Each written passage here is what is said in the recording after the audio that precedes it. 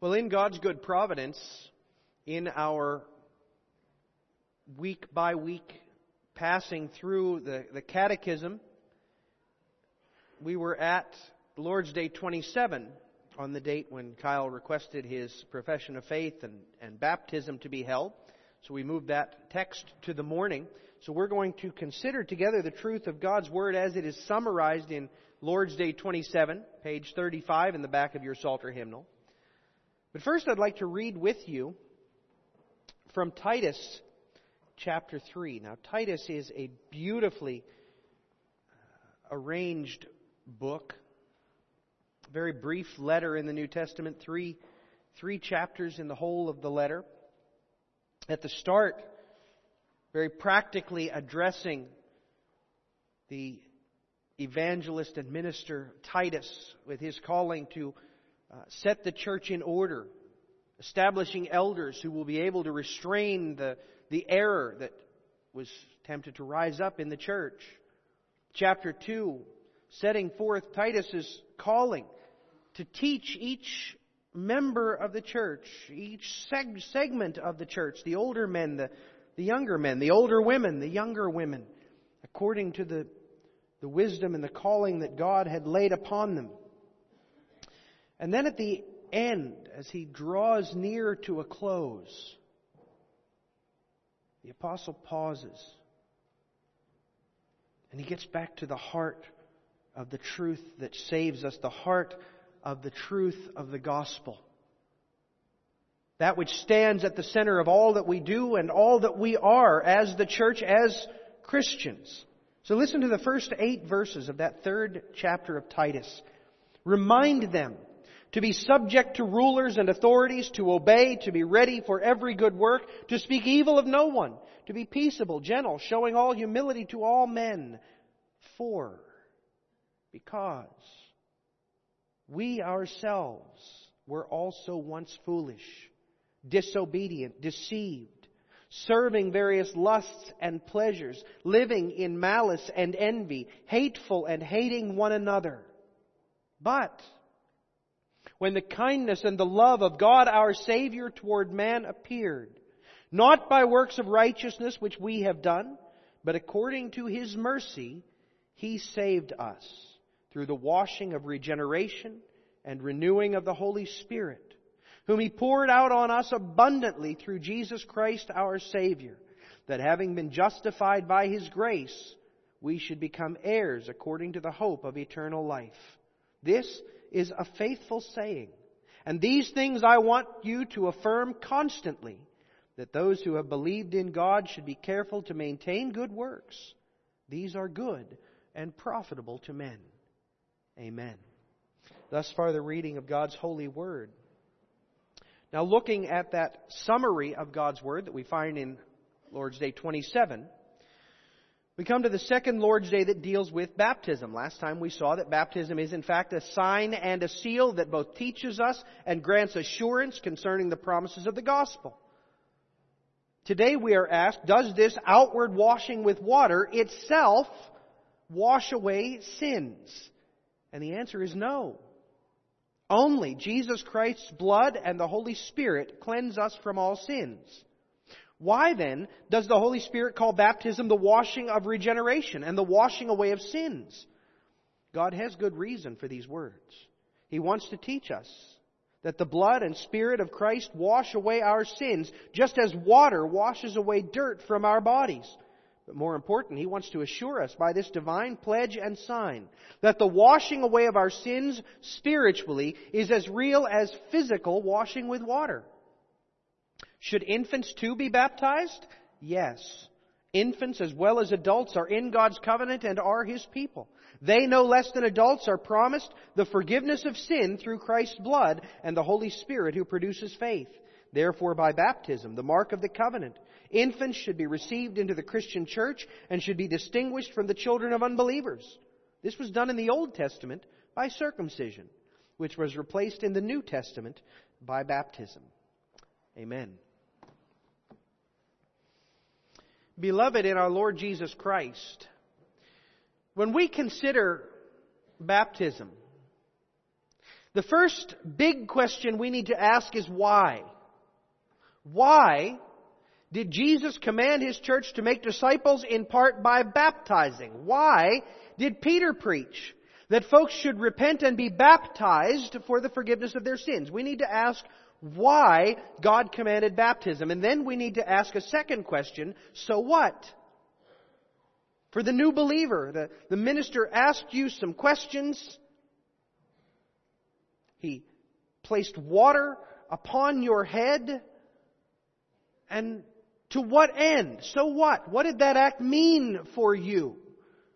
For you who were baptized as infants, just a few days old, they brought you before the church, asked your parents some questions, and then, speaking the words of that old rite of baptism, the minister placed water on your head, and so what? What is the significance of that for your life, for your identity, for who you are and who you ought to be? What I'm saying is we must not simply accept baptism as something we do because we do it. We must not accept it as merely a tradition that we engage in because we engage in it. We need to ask why God has commanded this sacrament and what it means for who we are and how we live. Unless we do that, then this sacrament is merely a superstition that has no significance for us. It's only when we ask why God wants us to do this and what it now means for us that we can appropriate its benefits through faith. And that's why our forefathers wrote Lord's Day 37, that we might not simply drift along with baptism as an empty tradition in our midst, but that rather we might see that through baptism our merciful Father is imparting hope to our hearts. And that's the theme that we see this morning. Through baptism, our merciful God imparts hope to our hearts. As we consider that hope that He imparts to us, we're going to see three things about it. First of all, the source of that hope, then the certainty of that hope, and finally, the heirs of that hope. So at the start, I want you to ask yourself, what is the relationship between our baptism, this sacramental rite, and our hope? Last week we saw that baptism serves as a sign and a seal. By means of this sacrament, God graciously reveals the significance of His gospel promises. It's a sign. And also the certainty of those promises. It's a seal. But what is the relationship between that sign and seal and the hope that we hold within us? Put another way, what is the source of the hope that God reveals in baptism?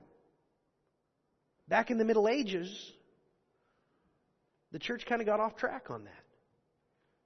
They began pointing to baptism itself as the source of our hope. They didn't see it as an empty tradition by any means, but rather they looked at the sacrament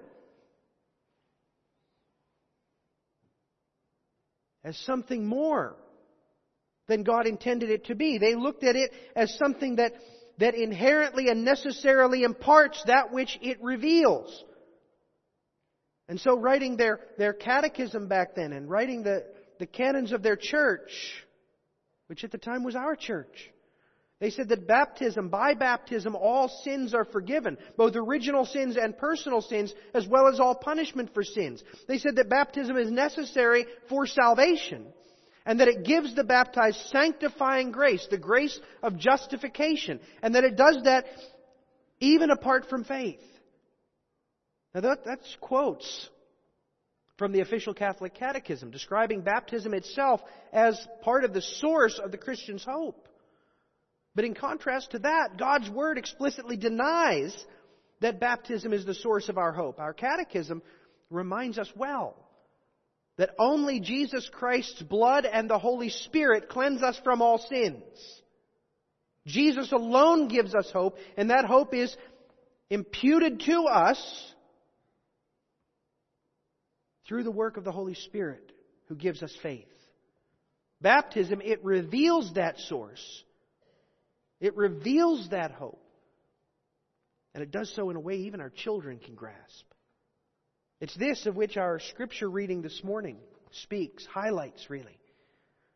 Notice how In verse 3, it explicitly denies that our hope is in ourselves. We were once foolish, disobedient, deceived, serving various lusts and pleasures, living in malice and envy, hateful and hating one another. Whatever true hope we have, it can't rest in us. Because we're filled with sin, we're filled with uncleanness. Of ourselves, we deserve only God's wrath. But when the kindness and the love of God our Savior toward man appeared, He saved us. He saved us. It's God's work. It's what He has accomplished, not by works of righteousness which we have done, but according to His mercy, He saved us. So if we're to have hope, we need to turn away from the mirror and look to the Word. Turn away from me and look to Him. Turn away from this world and look to the cross of Christ. By the washing of regeneration and renewing of the Holy Spirit. He has washed us through regeneration. That means giving us new life. That's what regeneration means. He gives us new life that washes us, that cleanses us, that removes the defilement of sin. And He renews us through the Holy Spirit. Not through the sacraments, not through the work that we do, not through the attainments of the church. God gives us renewal through the work of Jesus Christ applied by the Holy Spirit. God alone can do that. Whom He poured out on us abundantly through Jesus Christ our Savior. Jesus attained, Jesus earned, Jesus accomplished what we needed. Our hope originates in Jesus, applied by the Holy Spirit to us, having been justified by His grace, that we should become heirs according to the hope of eternal life. That's the result. That's the goal of our hope. He graciously justifies us. In His sight, we are as righteous and as holy as Jesus was for us. It's as though we had never sinned nor been sinners. As though we had done what He did for us. That's what He has done. That's what He has accomplished. So that we might have eternal life. So that we might be confident that at the end, when we draw our last breath, we will walk through that doorway, not into the courtroom, not into the jail cell, but into the presence of our Heavenly Father who will welcome us and love us eternally. In short, brothers and sisters, our hope lies in nothing that we do, but entirely in God. It's the hope that God the Father ordained for us from the very start. The hope that Jesus attained for us by His holy life and His perfect death. The hope that the Holy Spirit applies to us, drawing us into Christ by faith. It's all of Him. And baptism shows us that powerfully. God commands baptism for His people. He doesn't wait for us to decide how we want to commemorate or symbolize the hope that we have. He doesn't give us options from among which we can choose. No. Jesus says, "Go and make disciples of all the nations, baptizing them in the name of the Father and of the Son and of the Holy Spirit." That, He says, is how you will incorporate them into the church. That is how they will be marked as Christians. Also for the children of the church. Because the promise is for us and for our children. Therefore, the sign of that promise, today even as in the time of old Israel, is applied also to them. They receive the mark that we receive. Back then it was circumcision, today it's baptism. In His command to be baptized, we are reminded the triune God is the source of our hope. And therefore we must not look elsewhere. This world is filled with encouragements to look elsewhere for our hope. Oh, trust in your feelings. In whatever makes you feel whole or satisfied or joyful. Trust in your deeds. Just strive to be the best person you can be. Or trust in your family. You can always trust your family. They're not going to let you down. Or trust in your knowledge. Trust in that understanding that you've been given. But brothers and sisters, understand. Nothing that we do can suffice. Nothing that we do will stand. We'll always let ourselves down. Your feelings will fade over time with familiarity. Your deeds will always fall short. If not in the doing, then in the motivation. Your family will let you down. Or you'll find the skeletons in their closet that show they're far less than perfect. And your knowledge? Your knowledge is at best the groping around in the dark of a child. What we do, what we attain can never give us hope that lasts. Not even the physical act of baptism can give us hope. Our hope must be on Christ and on Christ alone. Our Savior, Jesus Christ, is the manifestation of the hope that baptism reveals to us. His work, His deeds, His gospel is what baptism displays, as it shows us that even as the water washes away the dirt from our bodies, so Christ washes away the sin and its defilement from our souls. And that even as the water descends upon our heads, so Christ promises that His Holy Spirit will descend upon the hearts and souls of those whom He loves. It is Jesus Christ, His atoning work, and the Holy Spirit, His sanctifying power, which baptism displays to us by the command of God our Heavenly Father.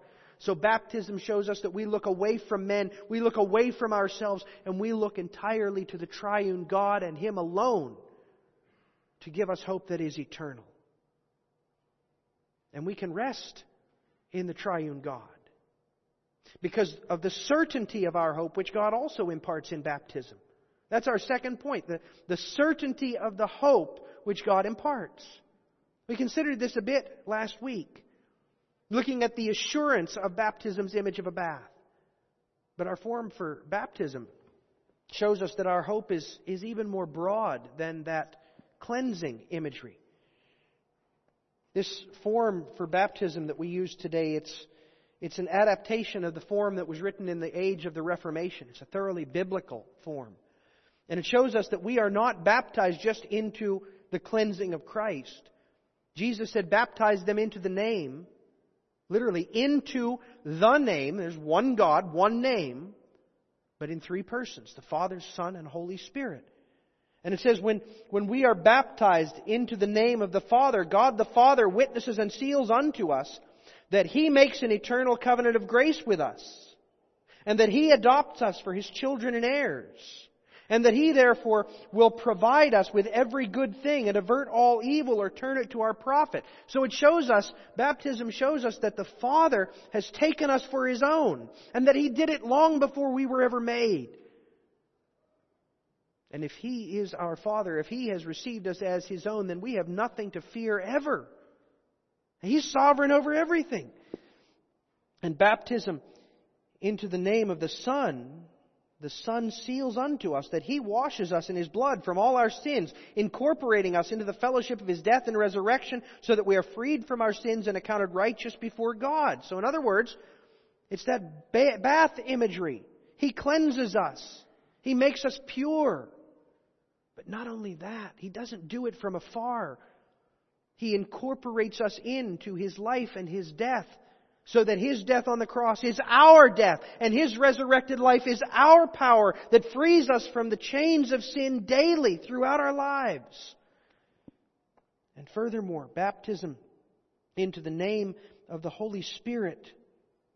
The Holy Spirit assures us by this holy sacrament that He will dwell in us and sanctify us to be members of Christ, imparting to us that which we have in Christ, namely the washing away of our sins and the daily renewing of our lives, until we shall finally be presented without spot among the assembly of the elect in life eternal.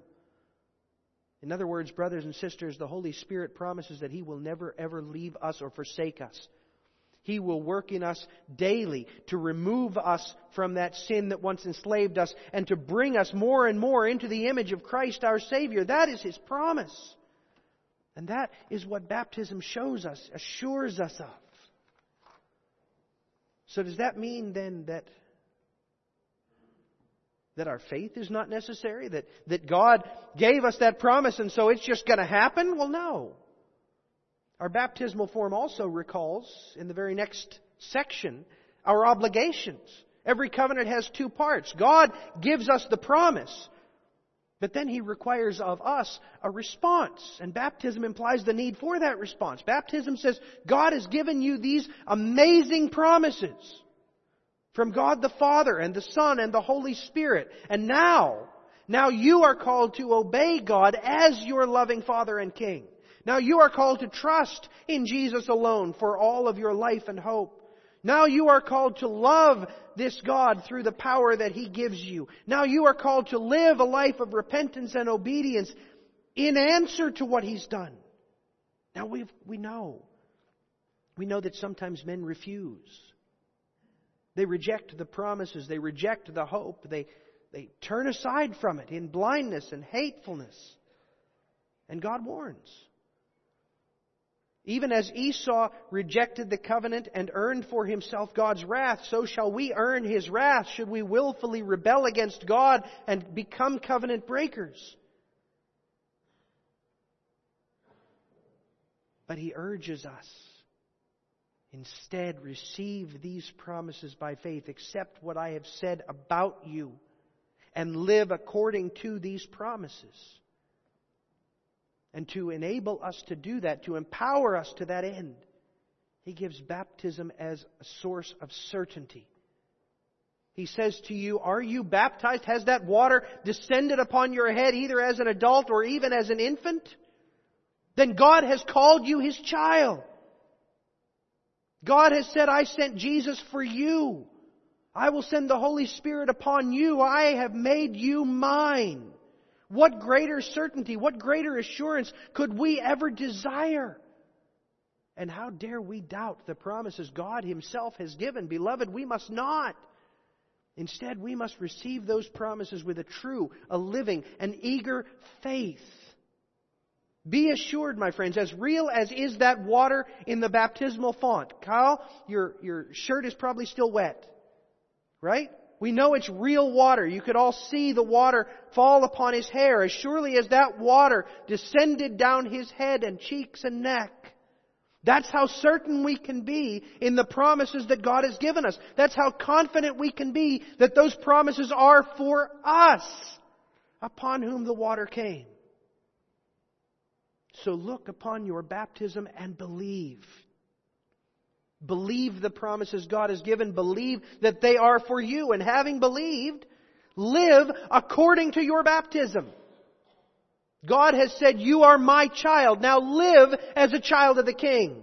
Don't live as a child of the world. Don't live as a rebel. Don't live as one who is far off. God has said, I've drawn you near. God said, I sent my Son to die for you that you might be holy. Now live as one for whom such a great price has been paid. Live as one whom God loved that much. Live as one who has every reason to be filled with gratitude to God. And God has promised you, I will give my Holy Spirit to empower you to this new life.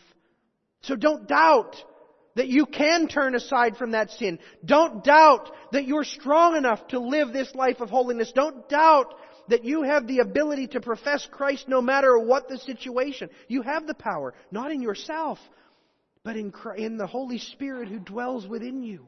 In other words, believe those promises that are just as real as that water, that are just as truly yours as that sacrament came upon you.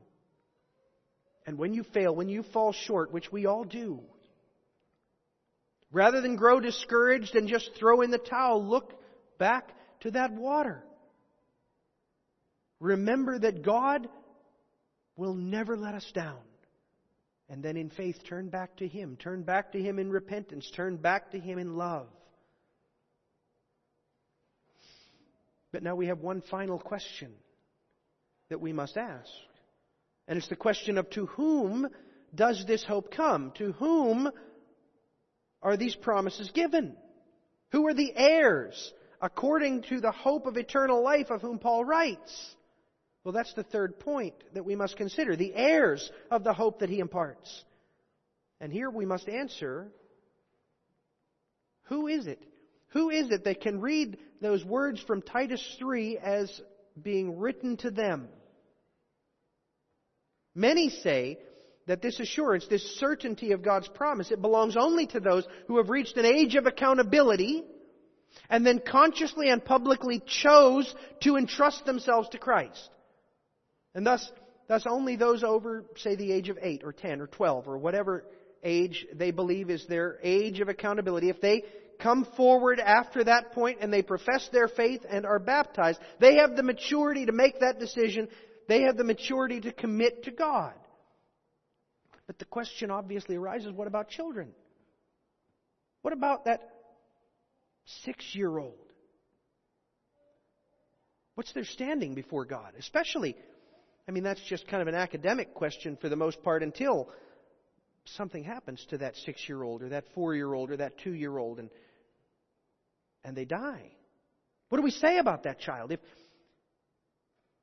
If baptism and its promises are not for those who have not attained to an age of accountability, or not for any who haven't yet reached that age, what do we say about those children? We have to say one of two things. One of three things, really. We can always say we have no idea. There's no comfort in that. And that denies the sufficiency of God's Word. So then we can say, well, those children are lost. Until they attain to that age of accountability, that age of being able to conscientiously turn to Christ, they're lost. What a terrible thing. And not something that most would ever confess.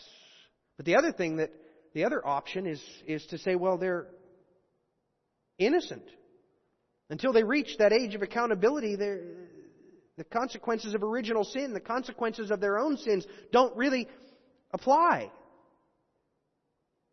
But nowhere do we find that in Scripture. Scripture casts the net of the inheritance wider than our Baptistic brothers and sisters. And they're brothers and sisters. But notice what we confess in the last answer of Lord's Day 27. On the day of Pentecost, Peter, standing in Jerusalem, speaking to the Jews,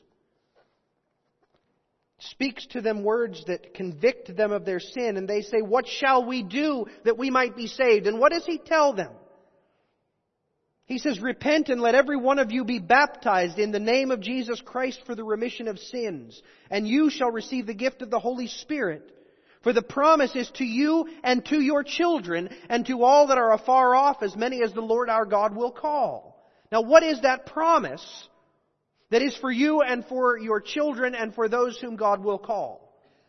He's talking about the promise of God's covenant. He's talking to Jews. When he says the promise is to you and to your children, they know exactly what he's talking about. He's talking about the promise spoken of in Genesis 17.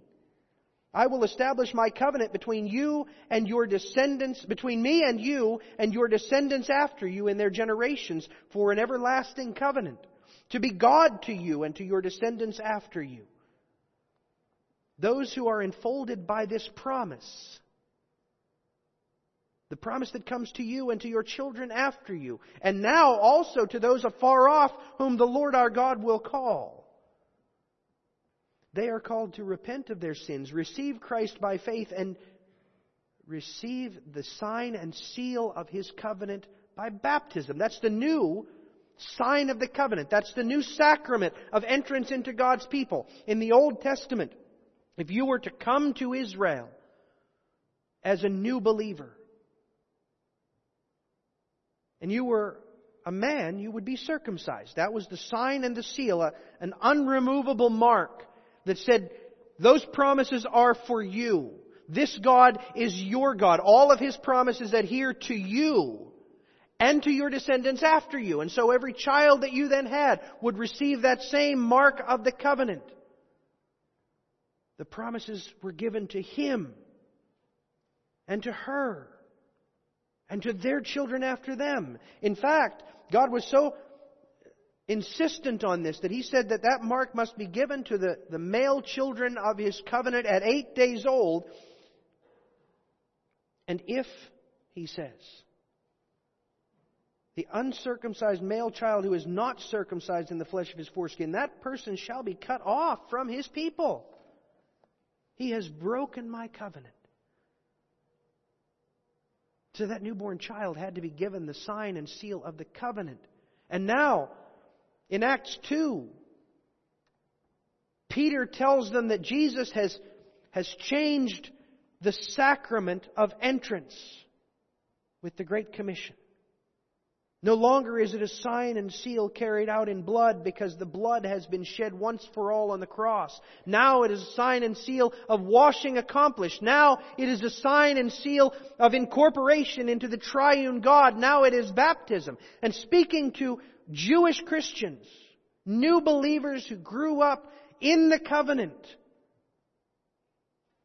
saying the promise is to you and to your children, He knows that they will apply that sign and seal also to their children. They will insist upon it, because they don't want their children cut off from that covenant. If God doesn't want that sign and seal applied to the children of the covenant, to whom the promise also comes, surely He would have to tell them that, and nowhere do we find that. Instead, we find just the opposite. In Acts 16, we find the gospel preached first to Lydia and then to a jailer in Philippi. And both of these, when they believe, they are baptized, both they and their households, receiving the sacrament of the covenant. The sign changed, but not the essential covenant and not its recipients. Again, we read Paul's counsel in 1 Corinthians 7, verse 14, where he says, the children of believers are not unclean, but are holy, because they have been incorporated into the covenant through the faith of their parents. And thus, brothers and sisters, the sign comes to our children. It comes to them as rightful members of the covenant. Children, you were baptized at an age that you don't even recall. I asked my youngest on the way here this morning, do you remember your baptism? And he says, no. I said, but you know you were baptized.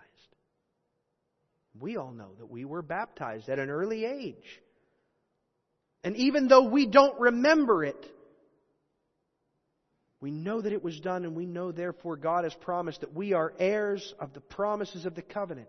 We possess the hope of Christ's gospel, and we are called to fulfill the obligations implied in that covenant. And therefore, we must not regard our children, brothers and sisters, as being outside the church. We must not regard our children as being little pagans. But we must regard them as we regard one another. Sons of God through faith in Christ Jesus. And if you are Christ, then you are Abraham's seed and heirs according to the promise. That is what we tell them when they're little. You are a Christian, and therefore you must act like a Christian. You must trust Jesus as a Christian. You must tell others about Jesus because you are a Christian. And when they come forward and they profess their faith, we praise the Lord, not that they have become Christians, but that they have attained to maturity, that they might now partake of the Lord's Supper, that they might act as mature members of the church, but they've always been members. They've always been part of the church. And now they've simply moved to Christian adulthood. Children, young people, the fact that you are members of the covenant, that has serious implications for you. It means that you must recognize the blessings you've been given. You have been given a hope of which countless multitudes in this world have never heard. You have been given a gift that is far greater than anything your parents could ever buy you. And that should have you praising God. That should have you rejoicing. If you don't already, you need to be considering the blessing that God has given you in making you a member of His covenant. And you need to embrace that blessing by faith. The hope that comes with the covenant promises doesn't mean that we're saved automatically. We must have faith. We can't just go about as though it doesn't matter how we live or what we believe. No, God wants us. He demands of us that we receive it by faith. A faith that professes Him eagerly. A faith that trusts Him entirely. A faith that seeks to live for Him and obey Him. A faith that submits to those He sets over us and rejoices to call others to submit to the Lord in faith. And you cannot do it. None of us can. Of ourselves, we will reject the Lord. We will live a life of rebellion. Every one of us. We need the help of the Holy Spirit, and He's promised the Holy Spirit to us. So let us pray that God would employ the power of the Holy Spirit to enable us to take hold of those promises, to live out that Christian life, and to do so with that alien power that dwells within us, trusting even for the strength to trust Him in the power of God. Beloved children, beloved people of God as a whole, we must respond to the hope of the baptism that's been given us. That means seeking God's strength to respond as He would call us to live, expressing our faith by telling others what we believe, and trusting that no matter what we face, no matter what we endure, our Heavenly Father has us in His hand. We are the apple of His eye, and He will never, ever, ever let us go. That is the hope that we attain through baptism. That is the hope that He applies throughout our lives. And that is the hope that must lead us to praise Him. Amen. Let us pray. O Lord our God, Your grace is greater than we can even fully comprehend. Father, we pray that You would help us to receive that grace, those promises that You imparted to us in our baptism, with a living and growing faith. Thank You for the baptism we were able to witness this morning with Kyle. Father, we pray that You would use his baptism and our baptisms to strengthen our hope in You. In Jesus' name we pray it. Amen.